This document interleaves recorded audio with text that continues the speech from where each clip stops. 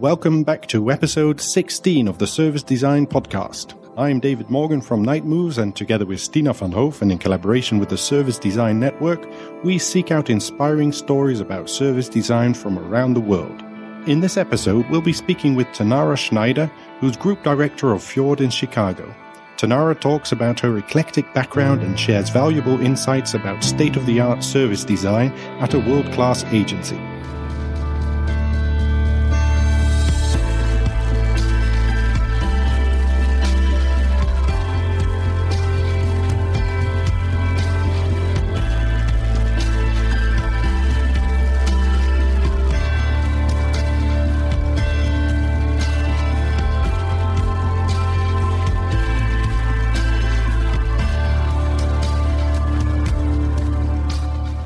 Hey, good morning, Tanarra. How are you doing?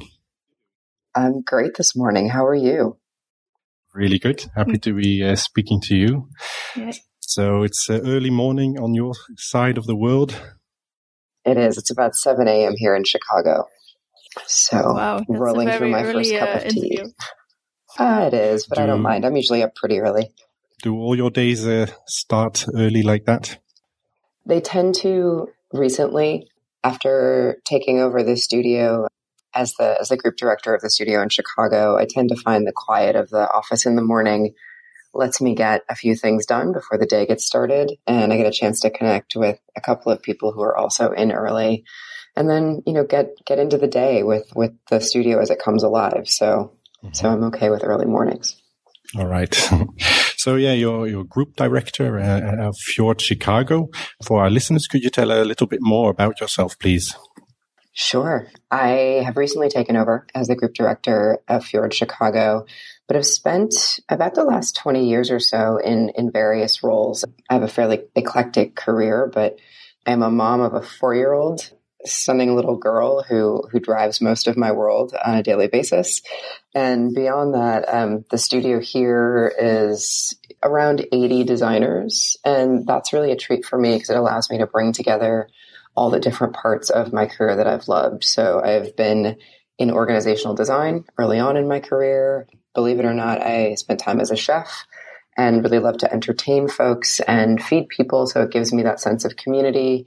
And then I've spent quite a bit of time in various studios, firms, internally, agencies as well, doing a lot of different digital work between sort of service and product design, but an executive producer of high-end kind of fashion work in my time as well. So I had quite the career, and this has been a really nice way to bring it all together.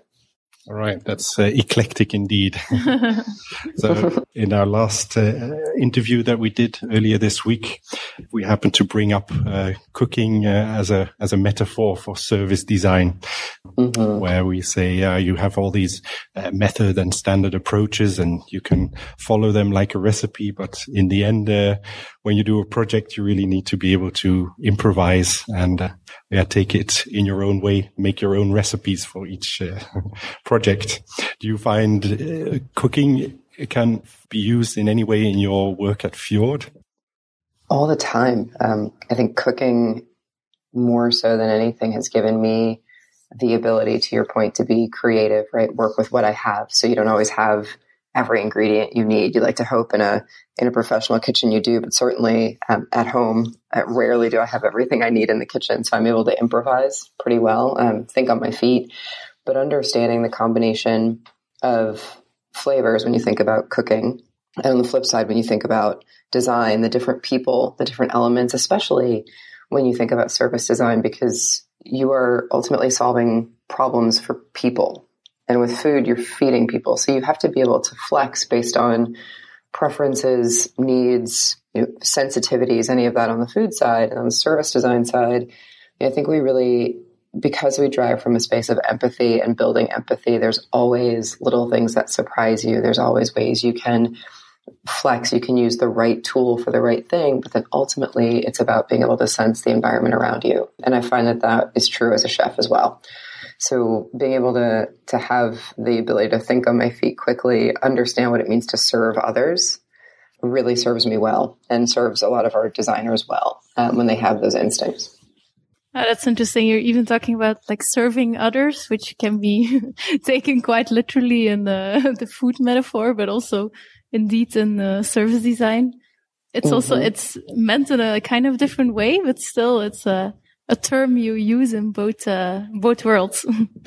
It is. And I see what we do as designers, as service designers, as being in service of others. We're not solving our own problems from a day-to-day space. And I think that's one of the things that the design culture here really gives us the opportunity to explore, not just in our work. We have a pretty significant culture around serving others, truly doing pro bono work, looking for ways to make really strong social impact. The studio in Chicago, I'm particularly proud of their quest to always find something to do to make the world a better place, to leave the world a better place, and they find it every day. And I really, truly believe that what we do, if we do it right, is in service of others, because otherwise design becomes a really weird privileged space where we are standing on the outside, serving other people and solving their problems, and not doing it from a space of really thinking about it as a notion of service. Mm-hmm. What kind of ingredients would you choose to be able to best serve other people? So what are kind of methods you're using a lot at Fjord to make sure you design something which is good for the people who are going to use it?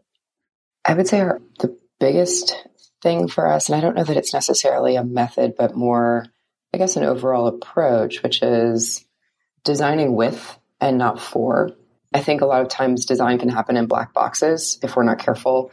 And we have really made a lot of strides to design side by side with our clients and with their customers. So the more we can truly bring people into the conversation, not just go and study them as good ethnographers, but really and truly bring them into the conversation, into the design work, that I think is one of the best things that we can do in service of others.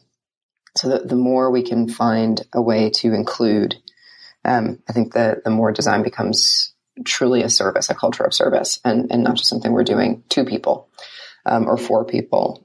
Beyond that, I'm a business designer in many ways at heart. I ran business design before I took over the studio, interaction design before that. And I think the biggest thing for me is also understanding impact. So we stress a lot bringing both sides of the coin to everything that we do, really truly looking at how we're impacting our clients' businesses as well. So in service of our clients and their business, right? We're very good, I think, as designers at times of serving the end user, that end customer who's going to use the thing that is being designed. But ultimately, we have to have the same empathy for our clients' businesses. So in service of them, really pushing a lot into how do we create strong key performance indicators, key experience indicators? How do we look at their value models? How do we use strategy canvases to really help bring their business to life and understand how the thing we're designing is going to have an impact on their business as well? So it's truly using, I think, probably empathy and collaboration as our two main tools, obviously, and then, bringing in those methods from our toolkits. Yeah, I also recognize the importance, like in the work we do, that you have to design something for people, but also, of course, for your client. Don't you think it's sometimes a struggle to make sure that you serve both? I think in a lot of the projects we do, it doesn't necessarily needs to be, but sometimes we do bump into things like it would have been better for the end user that we do this, but maybe for business goals, we should go in another direction. Do you have ways of dealing with those dilemmas, or is it something you don't recognize in your process? Oh, no, we see that all the time, right? There's always that conversation of, is it in the best interest of the business? Is it in the best interest of the end customer? And then how do we make those two match? So you always have trade-offs. One of the things we talk about at Fjord a lot is something that we started calling the minimum lovable product. And it's this notion of, it's truly that intersection of desirability, feasibility, and viability. And a lot of times clients are focused very much on the viability of it, right? So how is it going to perform for my business? The feasibility of it on the sort of, especially if it's a digital product, the technical side of things. But even if it's not, how easy is it for us to build, maintain quickly? And then I think we try to bring in this element of desirability, but talk about the entirety of the product as something you can love, for both from a business side and from an end user side, because ultimately it is our client's job to keep their business running and running well. But the other thing we've seen really play out for us lately that I am trying to encourage more and more is that if we can make things at the same time that we are learning, if we can use those moments of being able to make and demonstrate through actual customer feedback why something that we are advocating for is truly desirable and makes the product better, it's a lot easier to get the client to fight for it. And it's a lot easier to get them to fund it if you can find ways to meet them where they are, show them something that has impact. It's a lot easier to bridge those conversations. You may not get all the way there to the thing that you wanted to build or thought you needed to build in service of the customer, but you might get a lot farther. And we've seen that a lot lately as we prototype our way through service all the way up into sometimes during the research phase, we may just bite something off and go prototype it because we have a hypothesis and bring that back in as a way of learning from a generative perspective. And then it gets the clients on board and excited a lot sooner as opposed to waiting for this grand reveal. And they're like, oh God, we can't build that. Mm-hmm. How do you involve them? Like something we do is if we do some interviews, we will actually film them and let them listen on the side in another room maybe or in a corner of the room so they can actually see the users. Are there other ways like you're involving your clients in research and getting into contact with the end user?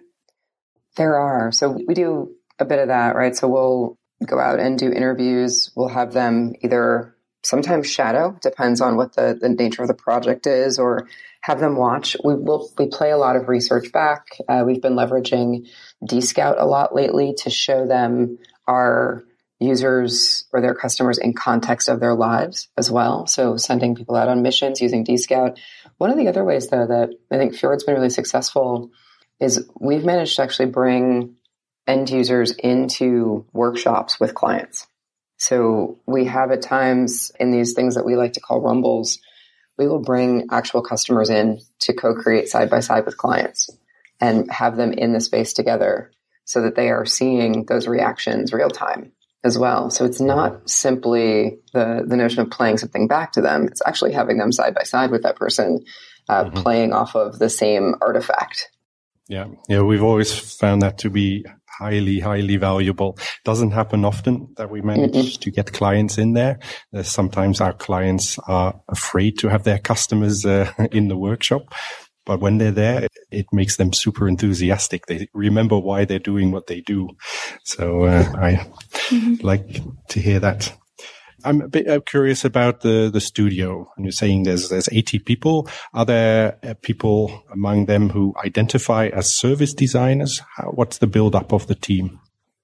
There absolutely are. So we have several teams in the studio, service design among them. Our service design for us at Fjord starts at a slightly more senior level. We definitely have people who are practicing and growing into the service design role. So we have service designers, interaction design, visual design, content, business design, creative technology, and development is a burgeoning practice for us. And then we've just started to peel off a portion of our designers who are focused deeply on design research. So design research has been a part of what we do here at Fjord for as long as we've been around, but it's largely been concentrated within our interaction and service design practices. We're finding so much of a need to advise across multiple projects that we've actually just peeled off a group of specific folks who are focused on design research, as well helping to shape different engagements. And then we've got program managers and operations. So the makeup of the studio trends toward a little bit heavier on the interaction, visual, and service design side of things, depending on the studio that you're in. But in Chicago, that's kind of our mix. It's heavy interaction and visual. And then we fill in kind of in the other spaces to balance things out. And how do you collaborate on projects? Like, do people get involved from the beginning, or is there like some roles maybe joining at some phases of a project? How does it normally go? Yeah, we always staff as cross-functionally as we can. And we do tend to have the lion's share of folks start as early as possible. But if we need strength during a particular time on the project, we might roll on additional interaction or visual design support. We may bring on a content designer for a particular piece of the project. We're experimenting with smaller Spark teams in the studio. So one of the things that we've been trying to do, understanding that teams get, I think, deeply wrapped up in client work, which they should, and trying to really solve the problem, that we've wanted to inject kind of these moments of creativity kind of sideways, people who aren't necessarily tied directly to delivering the thing the client has asked for and are looking for new ways to delight, to examine the problem, maybe to go a little bit off to the side. So we've been injecting kind of small SWAT teams of, say, a creative technologist, an interaction designer, and maybe a visual designer to peel off a small project, which we just did with an energy client here in the studio. And it was really, really interesting. They came up with, we've got a client who's been exploring solar, and the team came up with a really interesting way to sort of push on a solar assessment tool to get people interested in solar, to understand how much they could capture based on their rooftop or their space, and how to like push that back in kind of a mini solar experience that the client could eventually maybe give away for free or give away as sort of an introductory tool or service. And that wasn't something that the core team had time to focus on, but introducing these 3 people in the span of a couple of weeks, they were able to, in our make shop, actually make the panel, mock it up, put together an interface using Raspberry Pi, and really sort of push the thinking. So we've been doing some of that as well. So we've got a really good cross-functional team of people, usually 4 to 6 people, depending on the size of the project. And then we can add some additional talent to really push our thinking at times when we need to. Okay. I'm actually curious about these Spark teams. Like, I also know that when I do a project together with our teams, and we also sometimes get maybe a little bit lost in the project because you're so into all the things, you know, so much. And I'm curious how you manage to let people intervene at some point. Do you plan it together with the team? Do you give them a separate assignment, or how does it practically work? Yeah, so we've given them separate assignments. We certainly ask the team. We try not to just thrust people on the teams. Obviously, everybody's deep in their work, and we want to be respectful of what we are effectively delivering for our clients. But the way that we have run these Spark teams over the course of the summer so far has been that we give them a small assignment and ask them to push on something in particular. So it's usually about midway through the project, once the team has identified a set of needs or opportunities, something that maybe is outside the client's comfort zone, right? So we may see 5 or 6 opportunities, many of which will make a lot of very clear sense to the client, right? They're very approachable. They make sense in the market. These are maybe not things that they haven't seen before. Maybe they just haven't been able to capitalize or execute on them. And there's usually 1 or 2 ideas that if we present them to the client without showing them something, it's really hard for them to grasp. So when I was talking earlier about needing to make things to help our clients grasp some of these ideas that we really think are important for their customers or could have massive impact on their business, without showing them something, without demonstrating this stuff to them, taking the idea a little bit farther, it's hard for our clients at times to grasp that stuff. It's not that they're not brilliant people in their own right. Most of them are. But it's this notion that they don't think the way we think, and they don't see the world all the time the way that we do. So we'll peel off a small assignment for a group and give them a time box of 2 to 3 weeks. One was 2, the mini panel project. Actually, they did in 2 weeks, and it was crazy, but they were focused on it. So we peeled off a small piece, gave them a task, and said, how would you tackle making people aware of the value that solar can bring for them personally, right? Not a really general, how might you make people aware of solar, but it was a very specific, how do we get people to understand the value of this in a very personal way that gets them to adopt or want to change their behavior? And so these 3 people set about doing this for a set of weeks, and they would go in and check in with the team. They would get feedback. They leveraged the research that the core team had already done. So they had a lot of insights, and they were able to go off on their own with small check-ins back with the team. So they didn't disrupt the sort of main branch of work, but they were able to have this offshoot that worked really well and has actually produced a lot of interest from the client in this sort of side idea that we came up with. Mm-hmm. Yeah, that sounds really, really effective. So a technique like that, like Spark teams, I can imagine throughout the years, different things come up that do work, things that don't work so well. We found, especially with service design, it can be quite hard to do knowledge sharing, especially because a lot of the best practices that we find are rather intangible. It's about how you deal with people in workshops, that sort of stuff. How do you manage to do that with a group of, well, first of all, 80 people, but then also how do you manage knowledge sharing in the bigger context of Fjord globally? So I would not say that we have cracked that particularly well. We, from a studio perspective, we knowledge share a few different ways. We have weekly critique sessions. So we'll get the entire studio together and focus on 1 or 2, sometimes 3 projects that are in flight. And so people can bring their knowledge to that. So whether it's an actual piece of design work that needs to be critiqued, whether it's a scenario that a team is trying to work through with a client, prepping for a workshop, whatever it might be, we'll try to bring the entire studio to bear as much as we possibly can so that we're getting real-time exchange. Then it might spark something and folks will say, oh, right, this project, I remember when we had this situation with a client, right? So that's one way for us to tackle it internally with the studio. We are getting a little bit better, and I say a little bit better at documenting lessons learned, things that we may want to share back out, and have some initiatives around that in the studio for our next fiscal year, which actually starts here in September.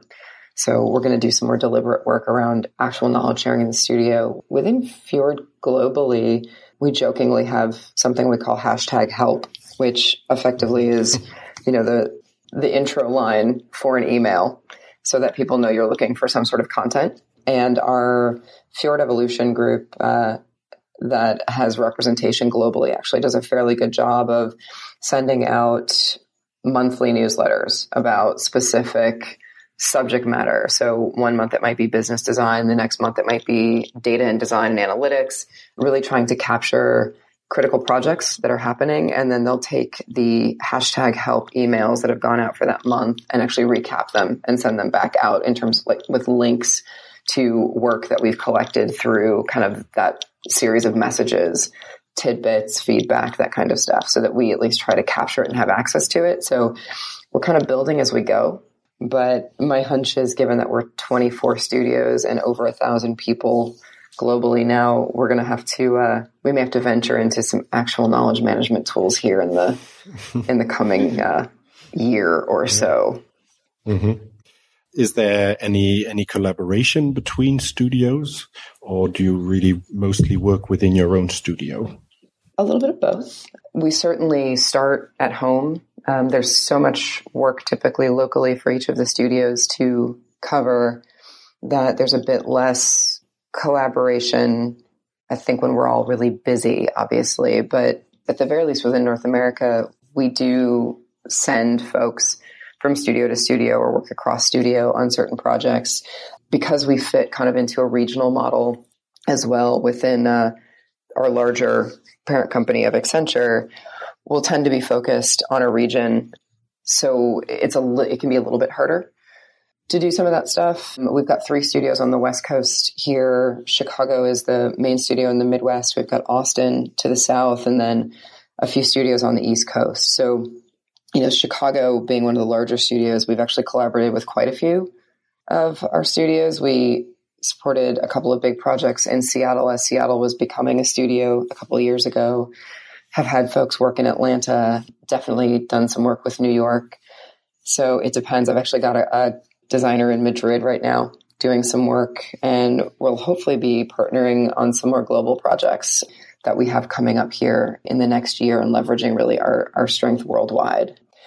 And one of my designers has been doing a tour of duty fairly consistently for the last few months, flying to Japan to do a lot of design thinking workshops as well. So we try to support whenever we can. I don't think it's nearly as much as any of us would like, though.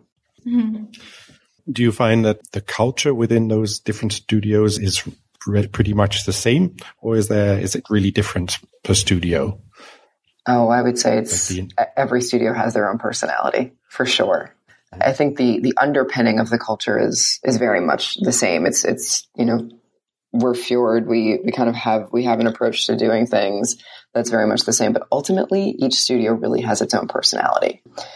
And, Chicago is, we like to joke, but, we do sit in the middle of the country. We are at times very Midwestern, which means we don't talk about ourselves a lot. We don't talk about the work that we do a lot. A lot of times we forget that we should celebrate some of the work that we do because it's work. It's what we do. We love it. We go about doing it. We don't have a tendency to kind of over-engineer the celebration of the stuff that we do, even though we love it. And we're kind of Midwest nice all the time. And we've got our friends to the west. When we get together, we always know kind of who's from LA, which is fun. They're usually a bright, bold group of folks. And it's fun to mix it up the last few years with our annual conference. We've also been fortunate enough to have our colleagues from Australia with us.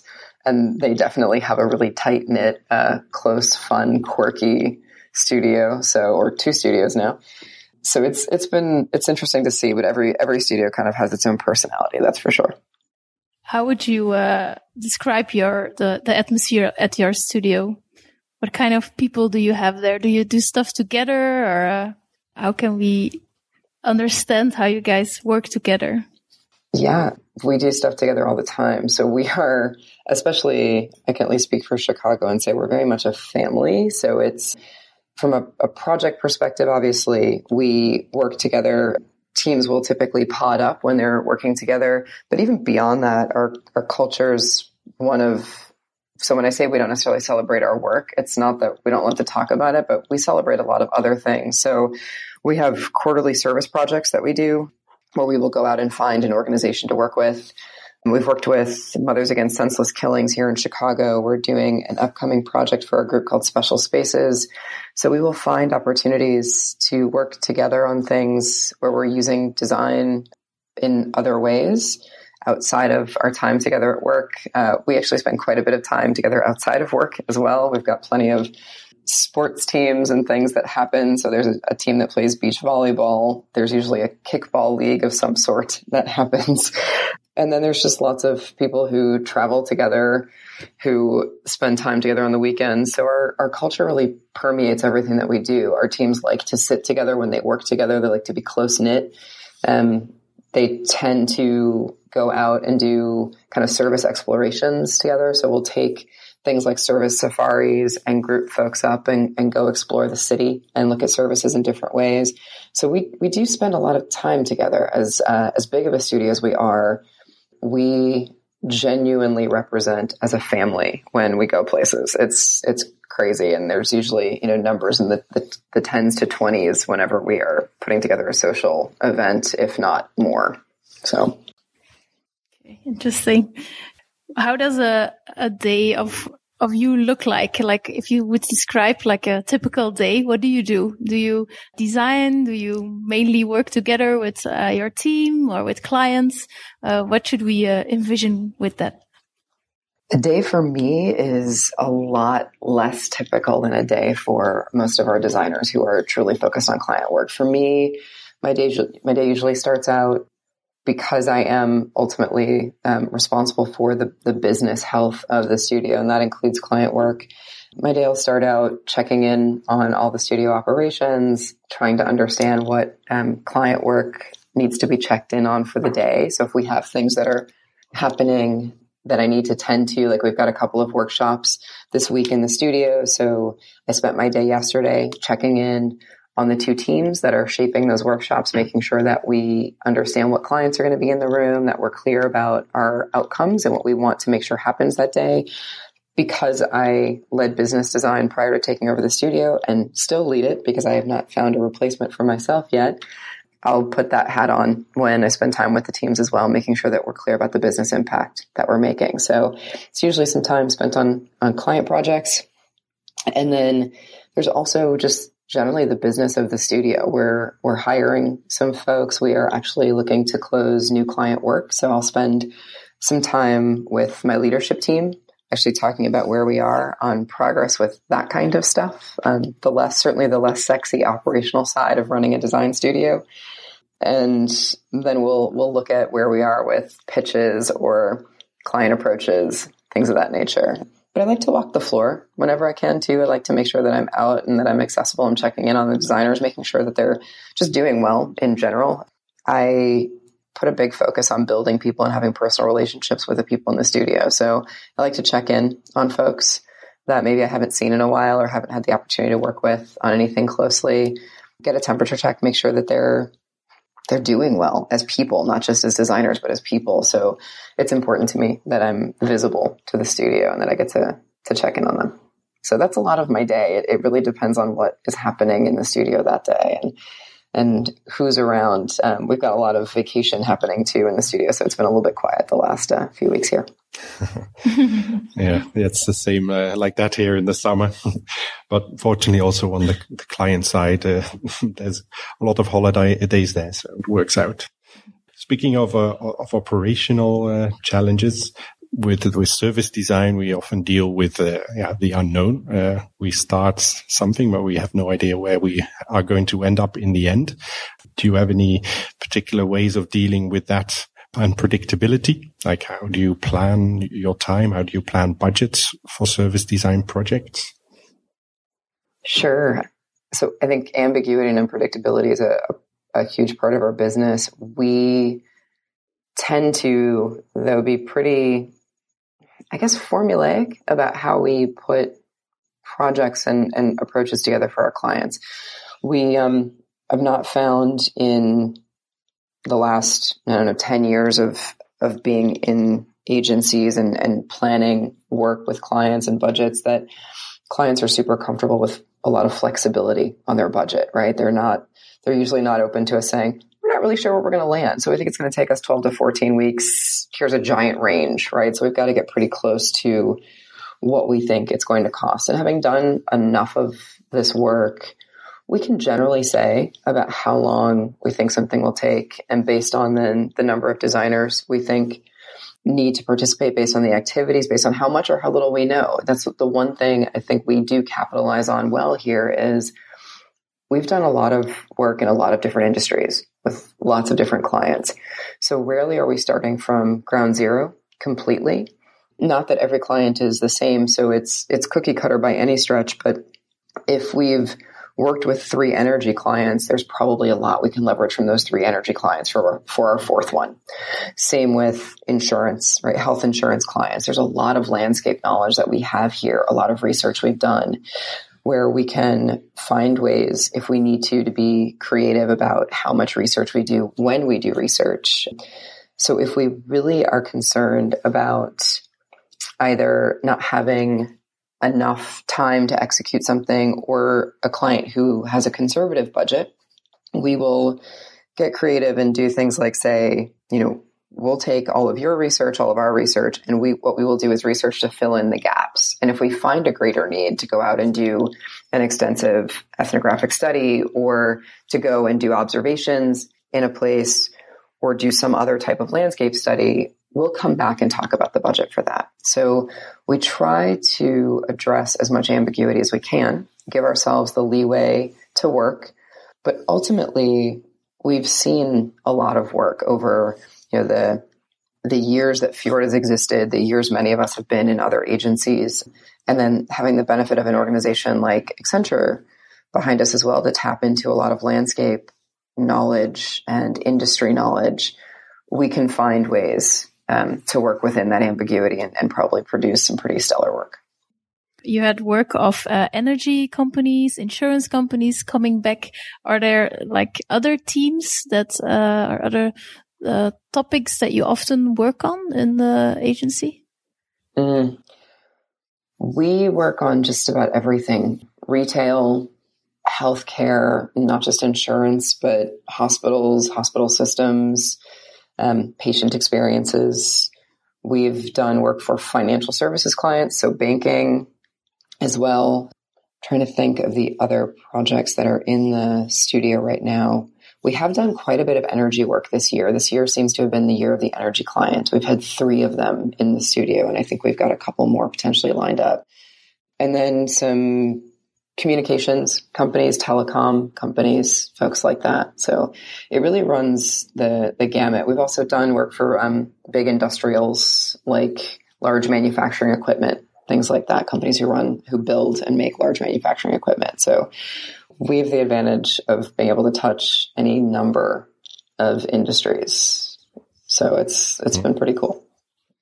I saw that you initially started out in education and e-learning. Mm-hmm. What brought you into design originally? So I think the thing I like to say about my career is that I think I had the advantage of starting in what ultimately became kind of these design-focused, problem-solving type spaces when we didn't really have educational programs. Like there wasn't anything like this when I was in college. So I wound my way into where I am today, looking at problems always from a human-centered perspective. So, been a teacher in many ways since I was young, was a dance instructor in college. That carried through into my professional career, and ultimately getting into technology and e-learning early on really stemmed from me starting out in the professional world as a corporate trainer. I started teaching people how to use Windows and Office in the 90s, right? Going from green screen, dumb terminals to client server technology like Windows, and helping people who had used typewriters as executive assistants learn how to use a computer. And when you see enough of that, you start to understand how poorly designed products are for people, especially across demographics, across generations. Watching people adopt technology faster and faster or choose not to, the study of human behavior, all of that has been with me in every role I've ever had, regardless of the actual title or the actual career. So I think it was a natural progression for me from that into designing custom e-learning products for clients, because I was understanding what their folks were doing. So a lot of the things that I ended up designing early on in my career was for people who were going from old systems into something like a PeopleSoft or an SAP. And you're talking about job mapping, right? You're trying to understand how somebody does their job today and how they're going to do it differently tomorrow in this new system. And that means a complete change for some people in how they use things. So there was a lot of me sitting and observing people actually working, looking at where the Post-it notes were on their desks, looking at what notes they had taken to get themselves through the old system they were using. And how was I going to take all of that and teach them how to use the new system and get past those tension points they had with the old system? So all of that has carried through to what I do today, right? So really it's kind of always been there, just under the guise of different titles. So I, spent a lot of time in e-learning, spent a lot of time doing then actual blueprinting of SAP and PeopleSoft systems, implementing them, understanding job functions, helping to remap organizations around new ways of working. We just didn't call it that then. So it was a really natural progression for me into what I do today. Yeah, so it has been always doing things together with people and making something better for people. Yep, absolutely. There's no better, like I said, I feel like there's no better way to spend my time. So. Mm-hmm. Do you have some plans for the future, or do you see some things maybe changing at Fjord office, like different kind of projects or anything that you think or hope will change in the future? I do. We're actually I think we're at a moment of a fairly significant change, at least within Fjord Chicago, but I think this is also true kind of Fjord-wide. We, as much as we have always designed for digital, we've not always had the luxury of being the ones who are building the products that we design, whether digital or physical. And we're seeing a lot more of that. I think part of it is because of the nature of our relationship within Accenture and our access to development talent and physical engineering talent.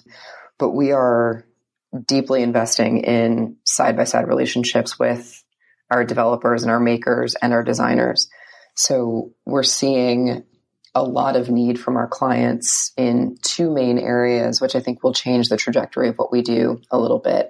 One of them is truly speed to market, which we've always known is a critical factor. But I think what we're seeing now is that we can actually create that speed to empathy, to insight, to decision, and to market when we co-locate that talent with developers, designers, clients, customers whenever we can to actually get products into market much faster. So we're really spending a lot more time kind of doing agile service design in some ways. And so I think we're starting to see the payoff of all of these co-located folks really pushing to get something out into the market, to see it work, to learn from it, to improve it, and to really continue to push on that notion of agile design, which has been a tough thing to crack, I think. The other thing we're seeing with our clients, which I don't think is a surprise to many of us who are designers, is that the things that we are designing obviously don't just affect their ability to compete in the marketplace, it affects their business.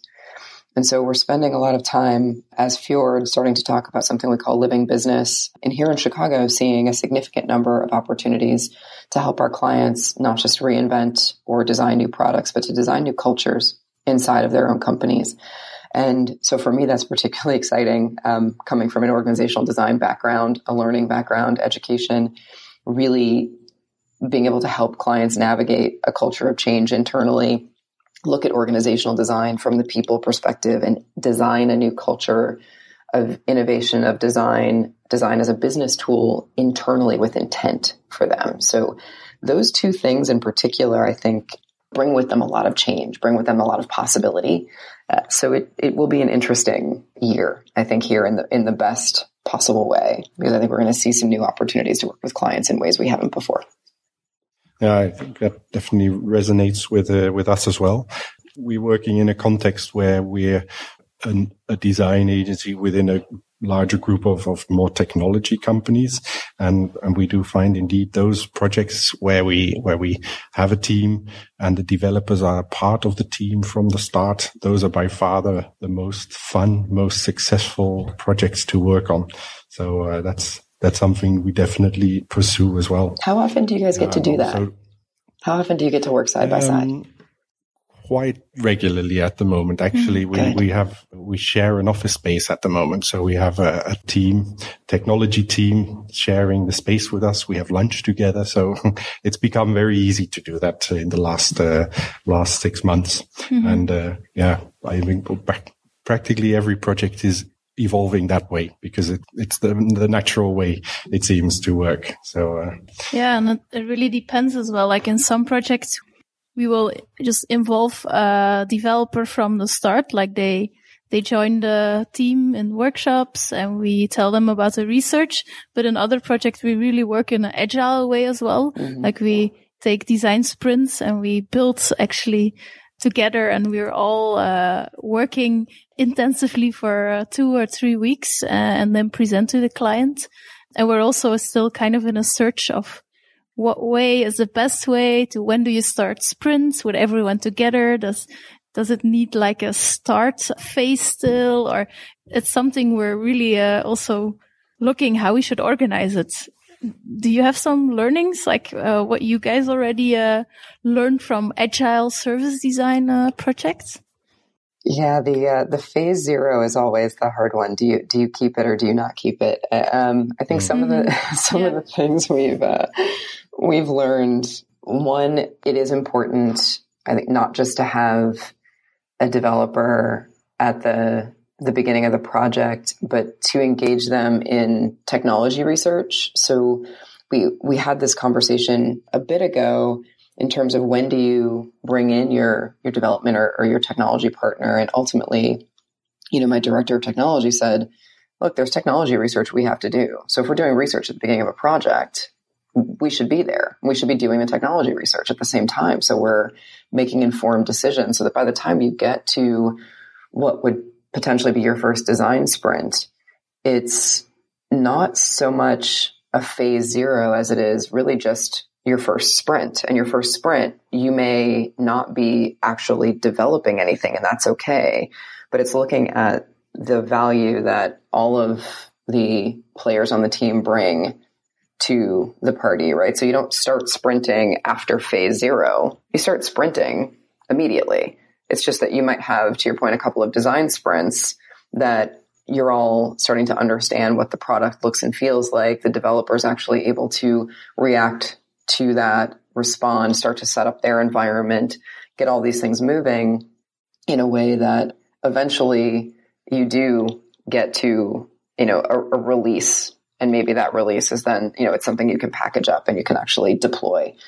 So I think what we've been trying to do is stop thinking about it so much as like there are design sprints and then development sprints, but it's that we're all sprinting together. And then there's a necessary point where dev actually can start in earnest, really actually producing code, but it's less about sort of disconnecting those things.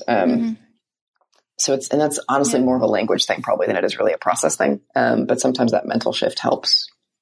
Yeah, something we also recognize is that it's in most projects, it's really necessary to create a vision before we start the sprints, like the sprints together with dev and design. So if you immediately start, then we feel like sometimes the team gets a little bit lost because everything is still possible. And for the client also, everything is still possible. So yeah, we also find it like very necessary to, in the beginning, do at least some research, not too much, because you also want some research in the design sprints, and to create a vision together before we actually start creating things with a fully interdisciplinary team. We've been approaching that in a really interesting way. So trying to get everybody into a room who needs to be there, right? So to your point, do some research, understand what it is you're designing. And then we've been doing these high-level design sessions.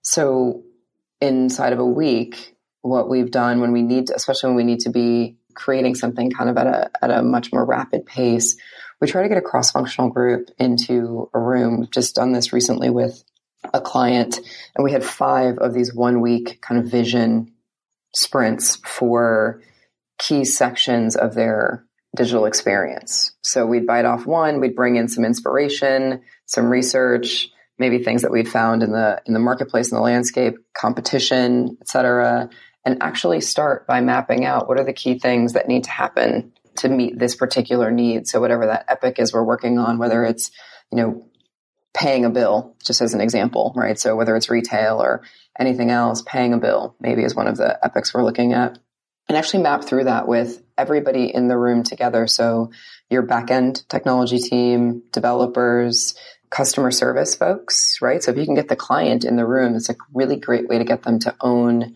the direction or the vision and map through that, create really strong story maps so that you have then, to your point, that vision of what it is, and you can prioritize the things that need to go in and be developed first.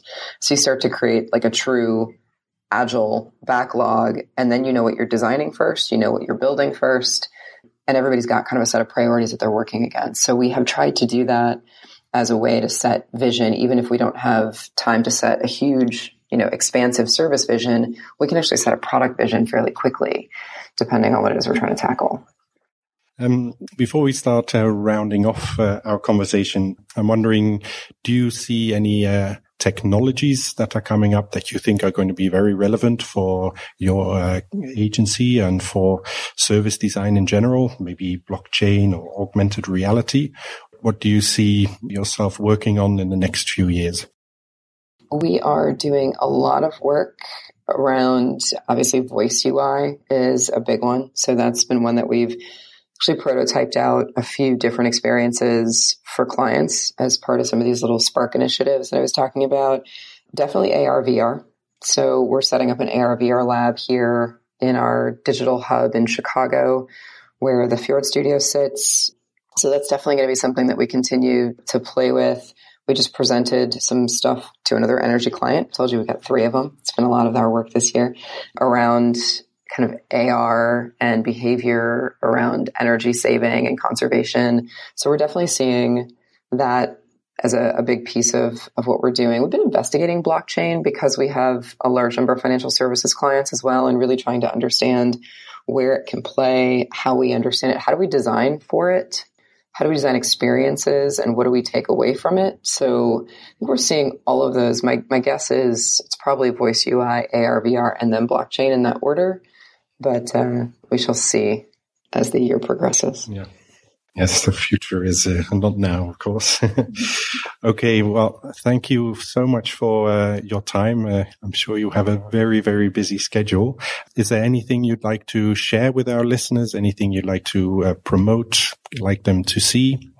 I guess the thing I would say is regardless of where you are on the globe, we're always looking for really talented people. So please check out our website if you're interested. The other thing I would say is it's a really interesting thing to sit inside of a company like Fjord that sits inside of Accenture. And I think we're seeing a lot of these big consulting companies acquire design firms. And I think that's scary to people.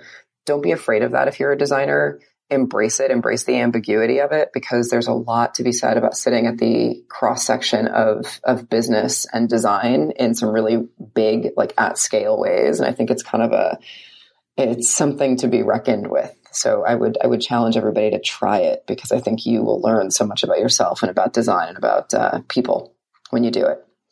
And just thank you guys for your time. I've really enjoyed the conversation.